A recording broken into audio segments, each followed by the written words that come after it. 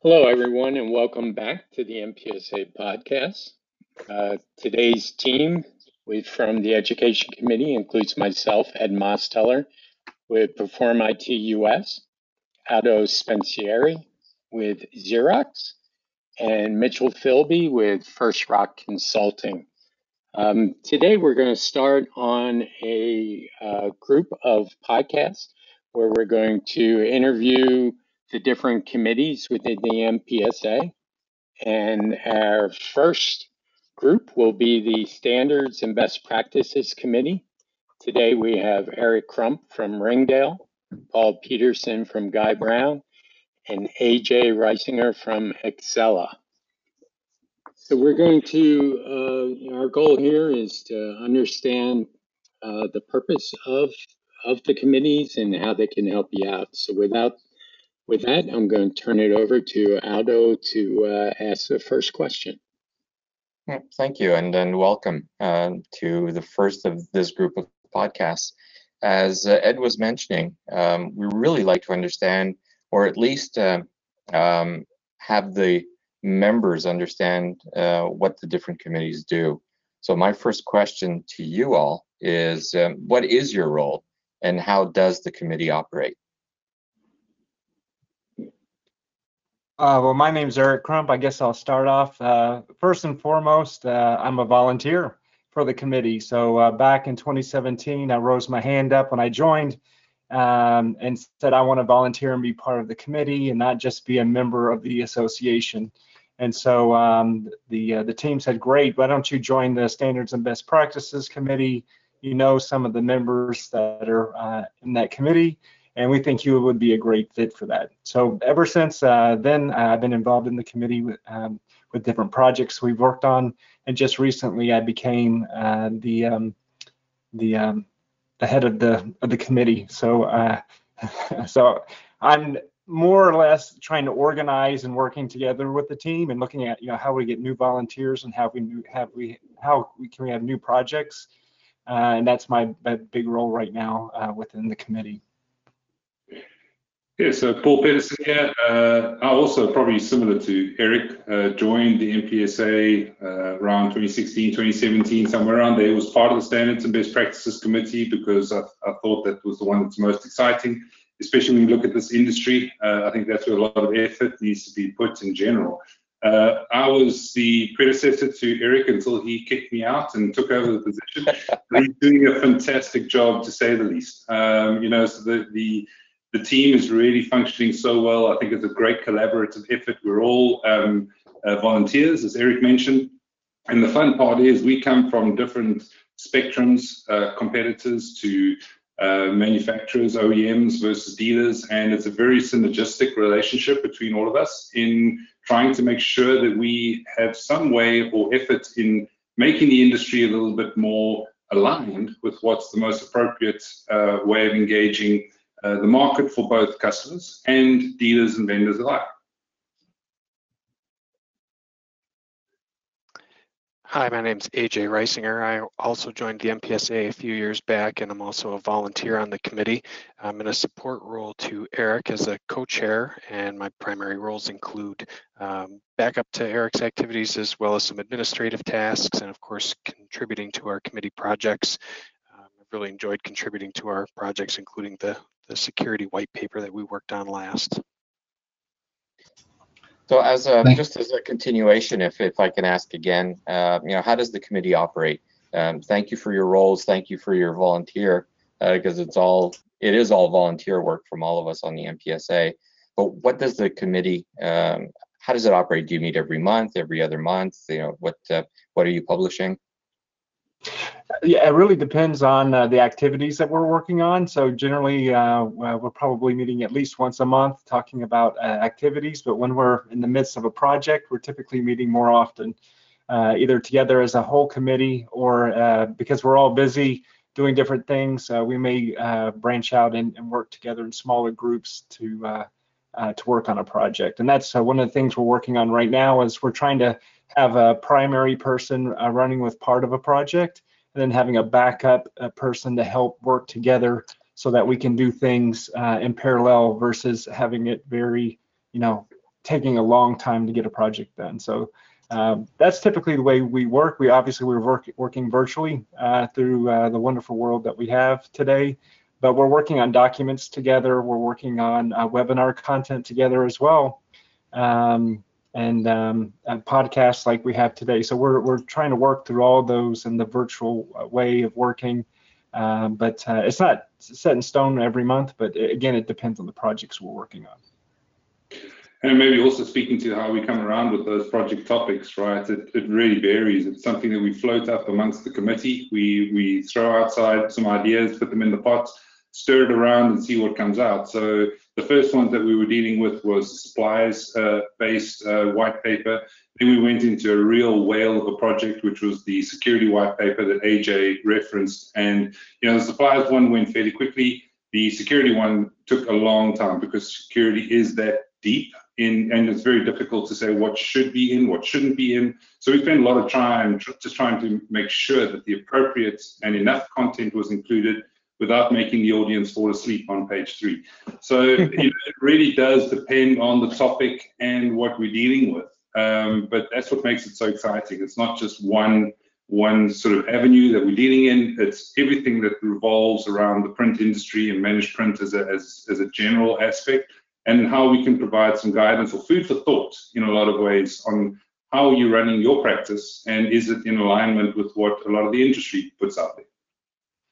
And it's been really interesting. We've been able to bring some experts outside of our organization in to share what's going on in the industry. So, having CareCirica was one of our, we pulled them in to tell everybody what's going on during COVID, right? So we can share that information. So as people are trying to re-engage the market in a new way during COVID, it was really important for us to get what's happening right now out there to the market. So standards and best practices are changing through this time.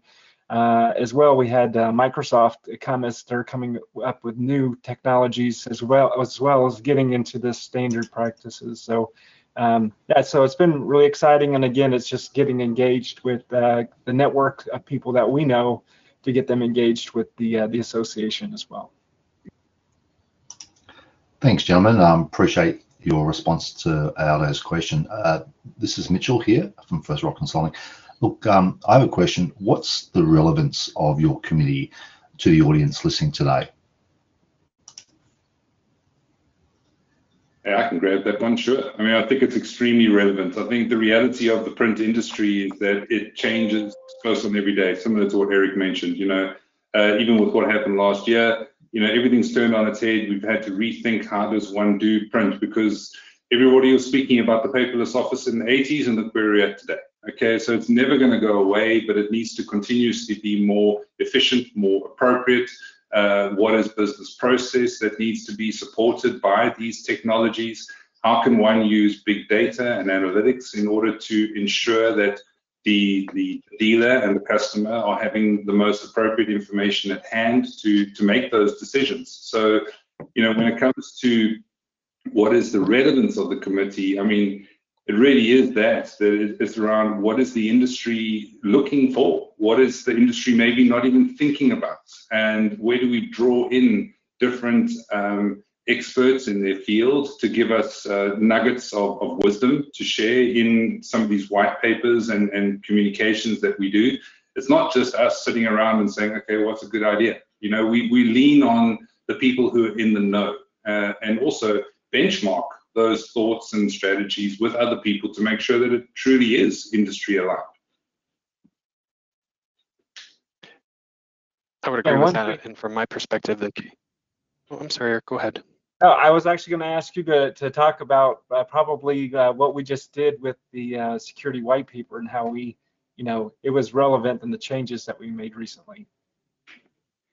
Sure. So from my perspective, the committee takes on projects that highlights trends and best practices in the industry based on our group's experience. And I think that the group is comprised of a number of what I think are well-respected professionals who have a lot to add. Our white paper regarding security, I thought was really interesting considering the diverse folks on the committee. We got various best practices in terms of how the devices are configured, how they are solutioned to begin with, what is to be done at end of life, basically a cradle to grave solution, which I think a lot of folks oftentimes overlook. So it was a bit of a challenge to provide enough information, but not be too overwhelming, but really just point folks into some areas that they should keep an eye on. So I think we did a nice job on that. As far as, personally, I feel that the MPSA brings a lot to the table. The access to educational webinars and podcasts is really useful to me. Learning about what solutions and tips and tricks other members of the team are using to support their customers, and not to mention making some new contacts that helps make my life a little bit easier. And that's exactly what I was thinking about too, AJ. It's the behind the scenes stuff that you guys don't see. That's actually the biggest value for me as a member. It's the conversations that we have on these projects that you see some of the output of that, but there's a lot more power in these committees just with the day-to-day conversations we have, of just kind of shooting straight and saying, well, do you see this or don't you see that? And potentially working together, on projects, doing other things. So it's that's something that I think everybody's missing by not volunteering and being part of these committees, is the networking and the engagement that you can get from being in this group. Well, my follow-up question was, why did you get involved with the MPSA? But I think you've answered that already. Thank you. Well, it was because somebody told me I should.